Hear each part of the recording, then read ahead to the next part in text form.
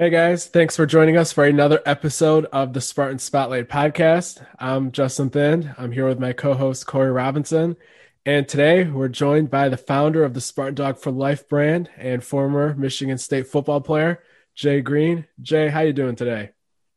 I'm good. How y'all doing today? Good. Great. Glad that we could get you back on. You were one of our favorites at the last step we were at, so getting you back on here was huge.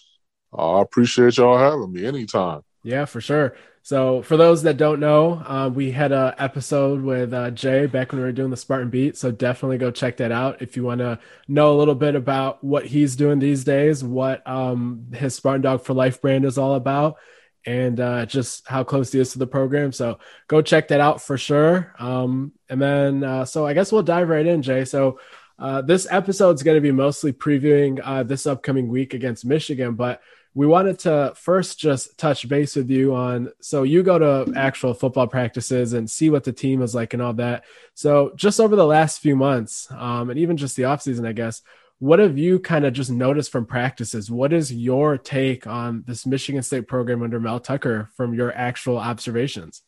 The word that I always use when I explain it to people is things are just different. And I always preface that by saying that what my opinion is not a knock to any of the previous coaches, but I just go off of what I see. And, like I was telling you before, when I go to practice and I see, you can't really tell which one is the head coach because he's coaching just as hard as any of the other assistants. Like to me, that's different. I've seen him participate in special teams drills and be coaching just like any of the other assistants. That's different. The competition in practice, that's different. The intensity in practice is different. It's all just different. And that's what I hang on is the word different because that's what it is. And that's what gave me the confidence, to predict that before the season that we would be 9-3 when, the experts were giving us 4 or 5 wins. So that's the word that I use is different. Everything around here is different. And, I just don't feel like you can have the success that he's had in college with winning, 2 national championships as an assistant and also coaching under some of the best, well, what many would consider the best college coach of all time, and Nick Saban, also coached under Coach Tressel, had a stint in the league. And you just can't have the kind of success that he's had, and settle for anything less. And it shows by, the accountability that he has in the program. So you spoke a little bit about Mel Tucker there, and he's in the news these days. I guess if you want to call it news, but he's, I guess, a couple people at LSU like him as a candidate. So, of course, you haven't directly talked to Mel about any of these rumors, but you've been around him. You know where his head is usually at. You've had a lot of conversations with him over the past few months in general. So what have you kind of put together in your head when you hear LSU Mel Tucker mentioned in the same sentence? Just from what you know about him, what is your take when you see these rumors? So let me preface these comments again. I have not talked to him about this at all. I have not even felt the need to have this conversation with him. But like when I first heard it, it just was a rumor to me. I have never felt like that he was going anywhere. I think that's one of the reasons why he was hired, because this is more of a destination to him than it is a stop. I feel like, for the most part, people know when they got it good. And I feel like he knows that he has it good here. And when I say he has it good, meaning that he has the support of former players. And you all know, because you came to the Spartan Dog dinner, just how close-knit of a group we are and how much our support can mean to a head coach. He has the support of the athletic director, who is the new athletic director, who had a huge part in hiring him. And I feel like they have a great relationship. And I just feel like, I feel like this is more like home to him than anywhere else. And that's, what I get from the conversations that I've had, with him, and just, seeing how he operates, and I really believe he loves it around here. For sure. And like you said, those are great bullet points. And then not to mention he has a new facility that he has worked tirelessly along with Alan to kind of get funding for. So it's things are just getting started here at Michigan State, and he has the infrastructure that would draw him to stay for sure. I agree, and I think that Coach D'Antonio proved that you can win at Michigan State. I think the difference was, and I think he even alluded to it, was that he didn't never, ask for the things that he needed. And I think Coach Tucker won't be shy about, asking for the things that he needs, that he feels will help him be successful here. Yeah. Mm-hmm. Yeah, I agree with that. That's what we had talked when we did our podcast on him and the LSU stuff, is that this actually works out great for Michigan State because he's probably going to get a little bit of a raise, but for him, I don't think it's necessarily the raise. I think he's going to get even more commitment to that facility that's going to be put up here soon and start breaking ground. So to me, I think that's like the biggest factor for him personally. Like, money's always good, but he makes a good amount already. He'll make a little bit more because of this. But for me, I think the biggest win comes out if you're Michigan State is that you just put yourself up on a higher plateau of what your expectation as a program is through dollars. Yeah, and the other thing is that's impressive to me, and I'm sure is something that he thinks about, is the fact that he hasn't even really got his players in here yet to make his vision come true.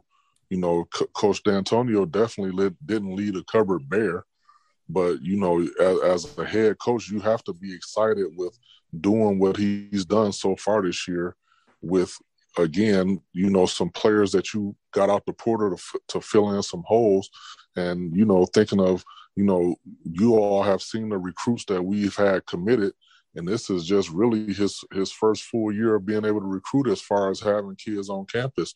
So, I think that the future here is very exciting, and I just don't think that, I feel like he has work here that needs to be done, and he won't leave until that's finished. And I agree with you that it's not about the money. Yeah, definitely. So I guess kind of switching gears a little bit, and we'll go back to the Michigan preview. As a player, what was it like going into that week, and just how it was different than other weeks, and just kind of speak on that aspect of jumping into Michigan week, which we're at right now? Well, I think the one thing that was different during that week is you could always tell. So when I played, for the most part, every year that we played them, we wasn't never expected to beat them. So I remember my freshman year, they were ranked number one in the country. So it was billed up as number one against no one, which, was a game that we wound up winning. The other time that we won during my tenure was in '93. And again, I think they were ranked like sixth in the country, and we weren't ranked. But as far as that week, you can always tell that it's Michigan week because you have a lot more fights in practice, and guys are just really amped at the opportunity. And I think with us, it was more so of having a chip on our shoulder because nobody really expected us to win.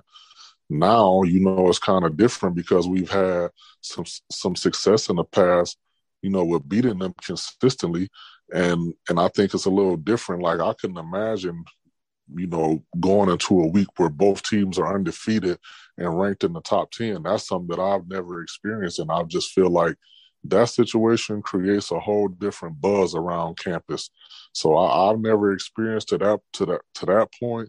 But when I played, we hated them just as much as they do now. So that's all still the same.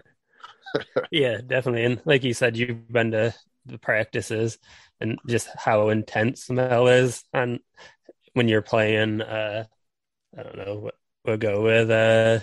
Youngstown. He was probably intense that week, but I can just imagine how intense last week and now this week, since you got 2 weeks of it, has been from Mel, and just the the attention to detail that he's got everybody in the program on, maybe up another 2 notches somehow even. Yeah, and I think another good thing about bringing him here as a coach is I think he really understands the rivalry and what it means, especially from this side because he lived it as a grad assistant, so he really gets it, and I think he really understands how intense this rivalry is. And again, I say from this side because if you ask them, they try to make it seem like it's not such a big deal to them, but we're fine with that. We used to be in the underdog, and I think we kind of thrive in that position. We like being doubted and proving people wrong. So I look forward to us doing that again on Saturday. Yep. Yeah, definitely. And it's funny because what is it, 9 out of 9 and 4 the last 13 years against them. But like if you look at certain areas of the media and stuff, they almost still make it sound like Michigan, I think they're even favored to win this week. But I think that's something that just plays well to Michigan State with having that underdog role or chip on their shoulder, even when every result says that that's probably not really true. Yeah. Yeah. No, And I even saw an interview before the game, the Northwestern game with Aiden Hutchinson, and his goal was to come back and beat Ohio State. Said nothing about Michigan State, even though we've had, again, success against them. So, I think that they kind of take it very lightly, but we've always taken it serious and we'll continue to take it seriously. So if they want to keep, taking us lightly, then we'll continue to do what we've been doing gladly. Yeah. And something that you touched on there with Mel being here and living the rivalry as a grad assistant, along with the fact that he was born in Ohio, so he just naturally has his whole life been taught to hate Michigan. That's a Yes. good point because I heard people say early on in the Tucker era when they saw he was offering kids nationally, they were thinking, oh, if you get kids from far away, what if they don't understand the rivalry? Or same with Portal guys. But at the end of the day, if the coach instills the rivalry, you could get kids from Tokyo. It doesn't matter. The fact of the matter is that Mel Tucker understands the rivalry. And as long as he is here and preaching that you have to beat Michigan, then the rest of it takes care of itself from the top down. So glad that And you mentioned that. I agree. And the other thing is that there is no countdown clock for no other game that's on our schedule. Right. So if you from wherever you, like you said, if you from Tokyo and you come in and you don't understand, then that means somebody in that building is not doing something right. Right. I believe that, you got coaches on the coaching staff who've played in this game before. Mm-hmm. You got us as former players who, we always interact with players and staff and, people. So they gonna know. Yep. They will definitely know that them knowing is not going to be a problem. Yep. Because again, it's something that as a program we stress. We stress beating them because we just don't like them. At the end of the day, we just really don't like them. Yep. Yeah, definitely. Like a random one too is obviously Justin and I interview recruits, and there's a recruit from Arizona. I'll keep his name out just in case Michigan ever wants to offer him, so he doesn't throw him under the bus here. But I asked him because he said he got to talk with Mel for a while, and I'm like, oh, well, what was his message and kind of what was he talking about? And he said, honestly, we talked about how much we both hate Michigan. And, Wow. and this is just some random kid in Arizona in June. Yeah. So I mean, with Mel, with Hawkins, with Harlan, Ron Burton, who's been a coach here for 15 years there, or not 15, but over 10, I think.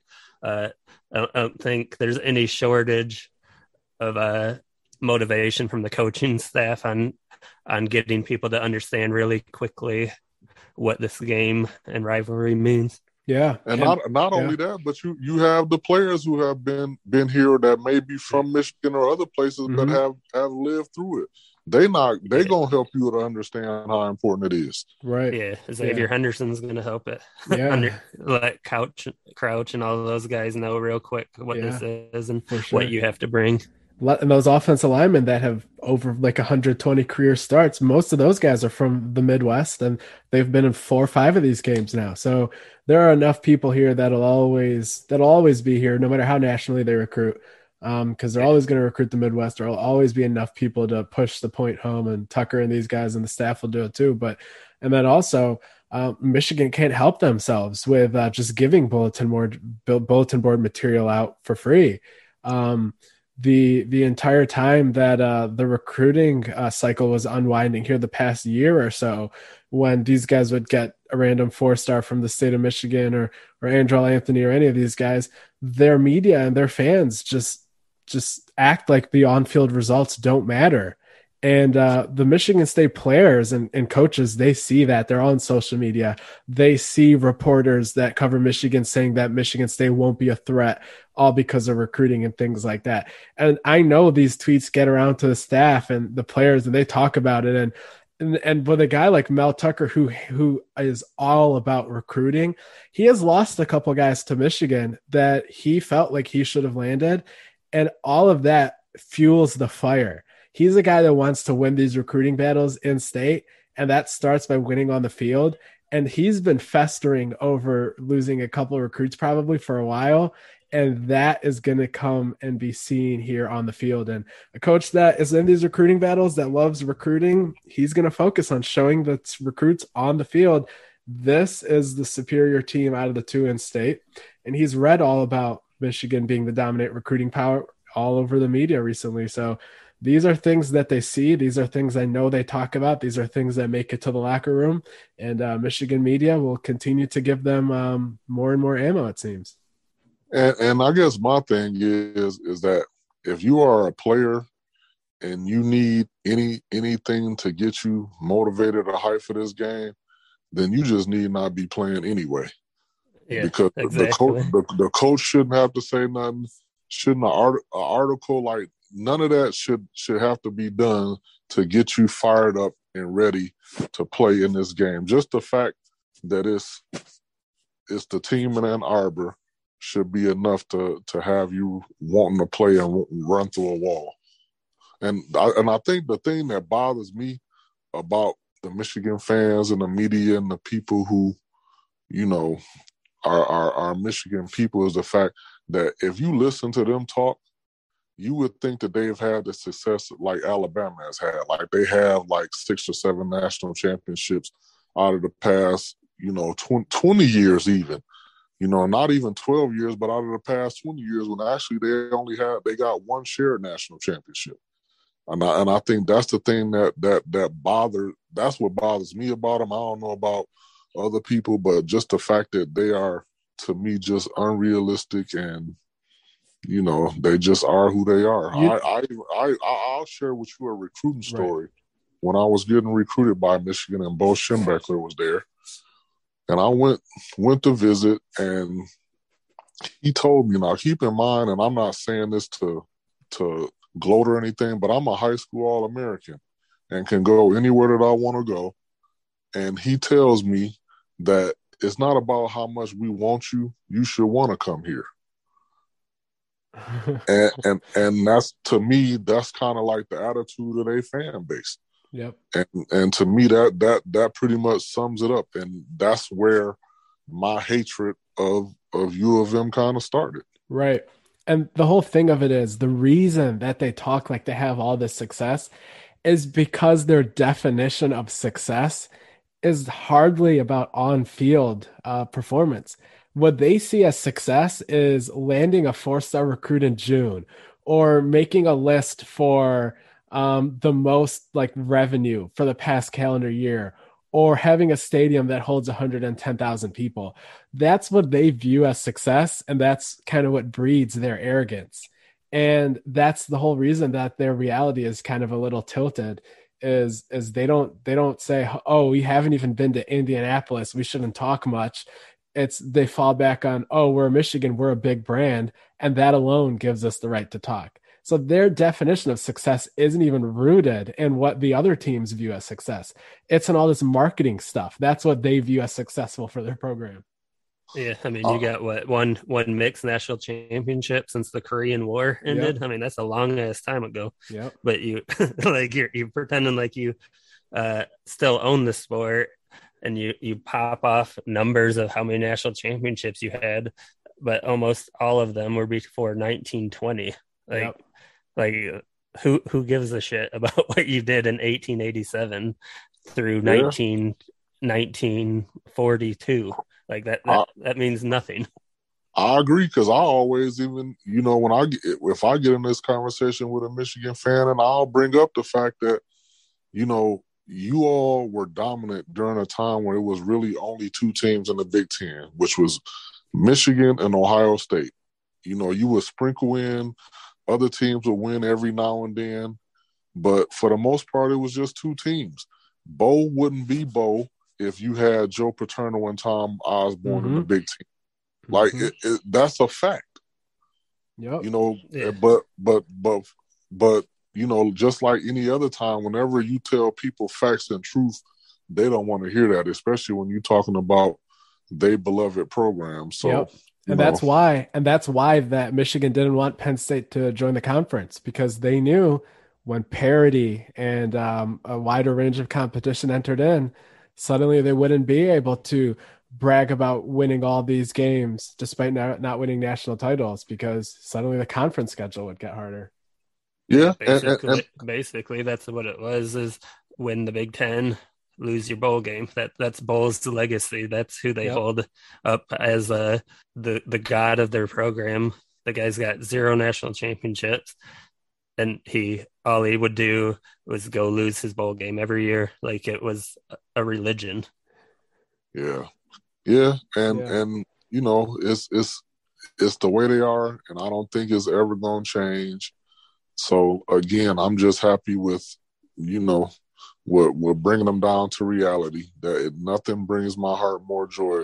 Like literally, I don't care who they playing and what sport it is. I'm always rooting for whoever it is they playing against. That Yeah. that's how deeply the dislike and hate go. I don't like to use the word hate because it's not like I be wanting something bad to happen to anybody over there. I just don't want them to win. All right, now we will pivot to some football talk and just going beyond the actual rivalry itself. So this week, both teams come in 7-0, and both teams have looked pretty good throughout the season. An occasional dogfight here and there against Rutgers and Nebraska for Michigan, and against Indiana and Nebraska for Michigan State. So it's gonna be very hyped up, obviously, and it's gonna be a team win for whoever wins. They're gonna need to show up in all facets of the game.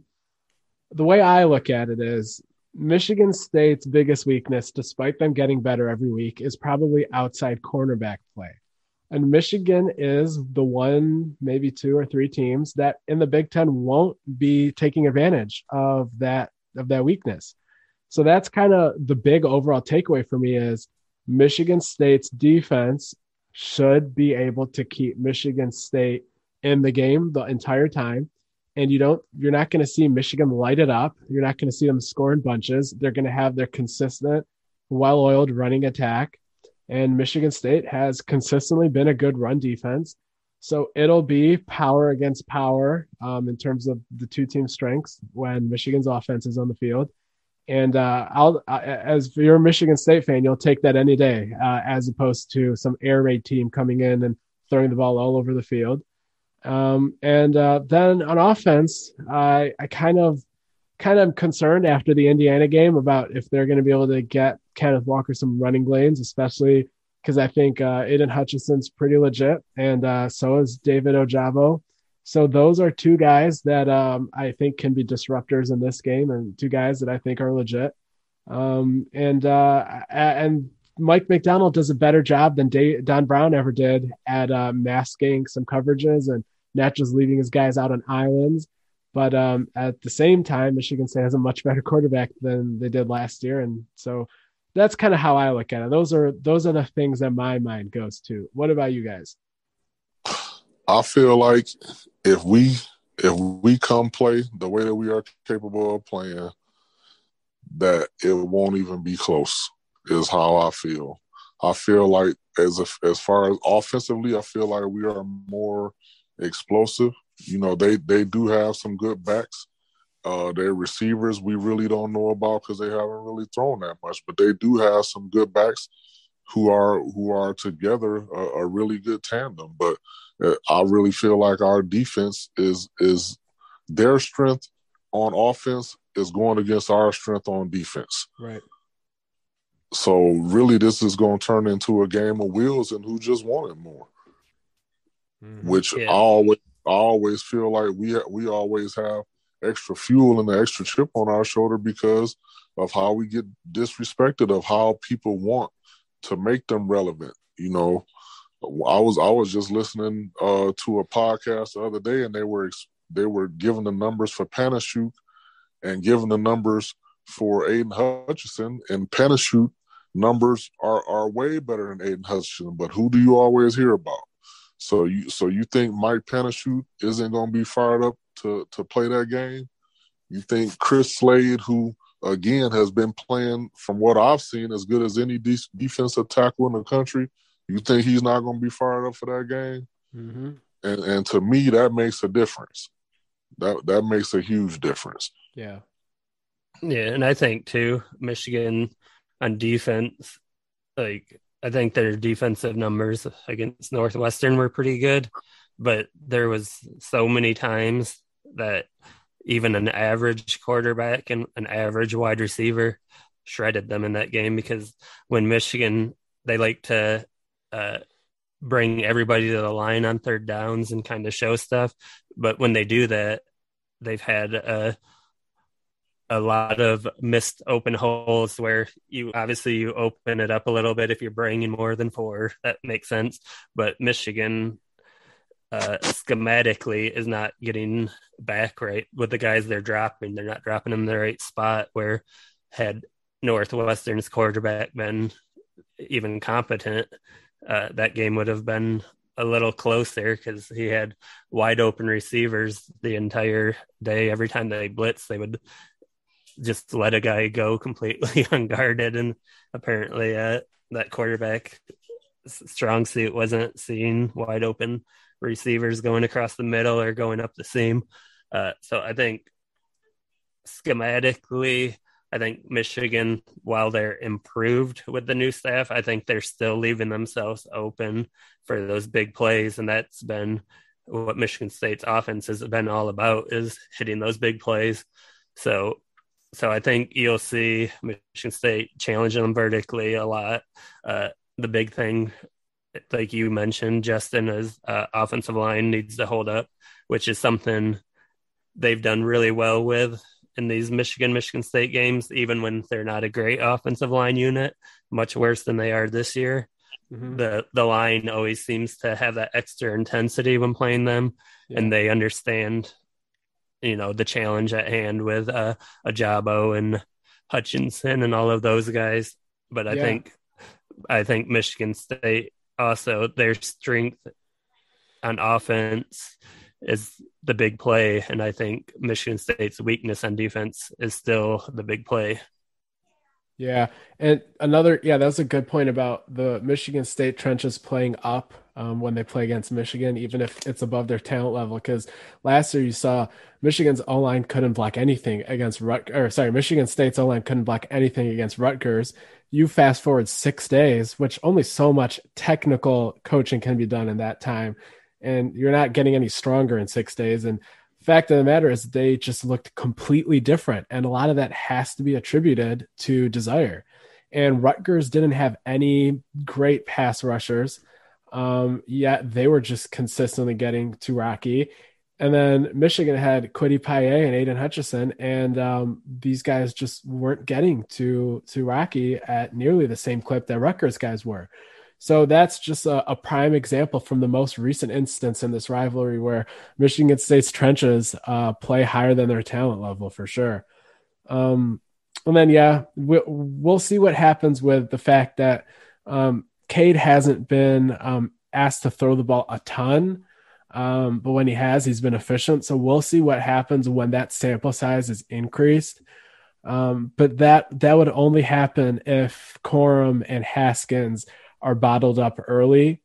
But if there's any guys in the Big Ten that I think that could do it, it would be Panashuk and Slade and Hansen and these guys and this Ron Burton unit. So it'll be a matchup that will be like we've been saying. It's like power on power, both teams' have strengths, and that's kind of what'll decide the game, I think. And not to mention that if you can actually start to get some sort of downfield action going here, despite them playing this sound kind of zone on early downs, that'll help Kenneth Walker too. And if you can have both aspects of your offense going, it goes without saying that that'll create a lot of problems for the other team.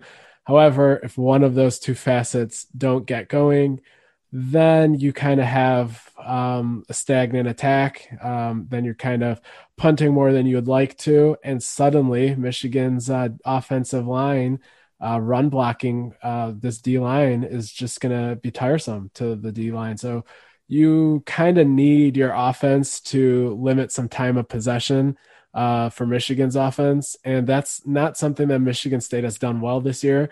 They have forced Michigan State's defense to defend more plays than any other team in America. And that's partially because either they score quickly or they punt quickly.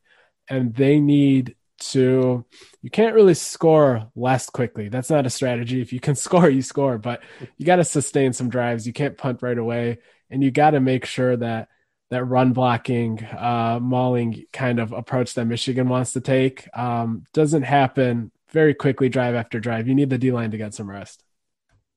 Yeah, the good thing too, the defensive line is I think they rotate like 8 to 10 guys, Yeah, so they'll stay pretty fresh. I think obviously you want Panashuk on the field as much as possible, and he's proven that he can do that. But I think you see a lot of rotating on the front seven with Michigan State. And then you got the box safeties, Darius Snow and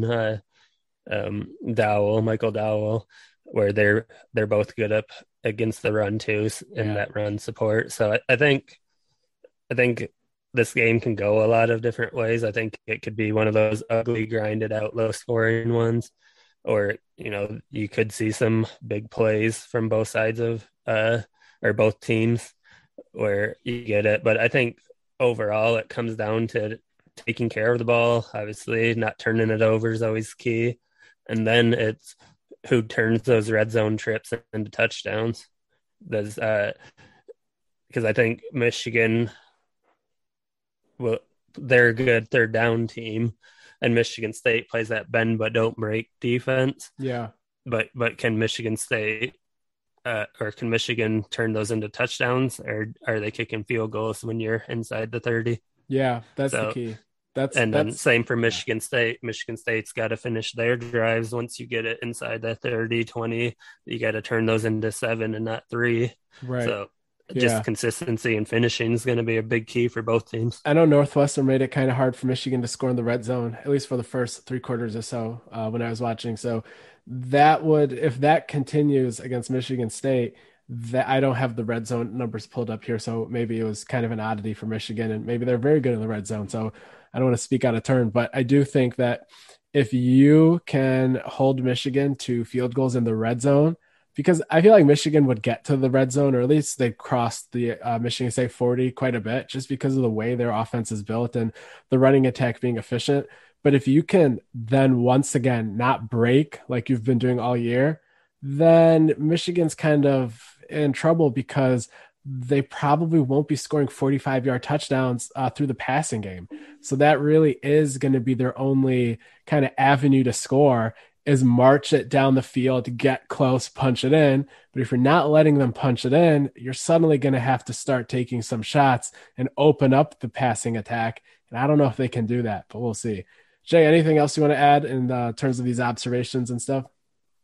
No, I think y'all have pretty much covered it. But my thing is when you have these rivalry games, you can throw everything out the window because at the end of the day, it all comes down to who wants it the most. I feel like as far as talent, we pretty much evenly matched up. I feel like our quarterback is better. I feel like our receivers are better. I feel like we had a better running back. Mm-hmm. But at the end of the day, it's just something that we gotta want, and I don't think we will lack in that department of wanting it. So I'm looking forward to celebrating on Saturday. Yep. One thing I wanted to touch on is some things I want to see Michigan State do, like how I would kind of approach the game is I would try to load the box on defense early. I would basically tell Michigan, we want you to throw the ball this whole game. I would have I would play Henderson down, obviously. I would Darius Snow is going to be right there. Dow as well, possibly whoever's playing. And they're going to have both linebackers in. And I want 8 guys in the box. Maybe I would put Gross deep and then the 2 corners outside. And I would say throw the ball because you're not going to be given running lanes. And if Michigan runs the ball on that front and they succeed, then you just got to tip your hat to them. But I'm going to come in with an intentional game plan to dare them to pass.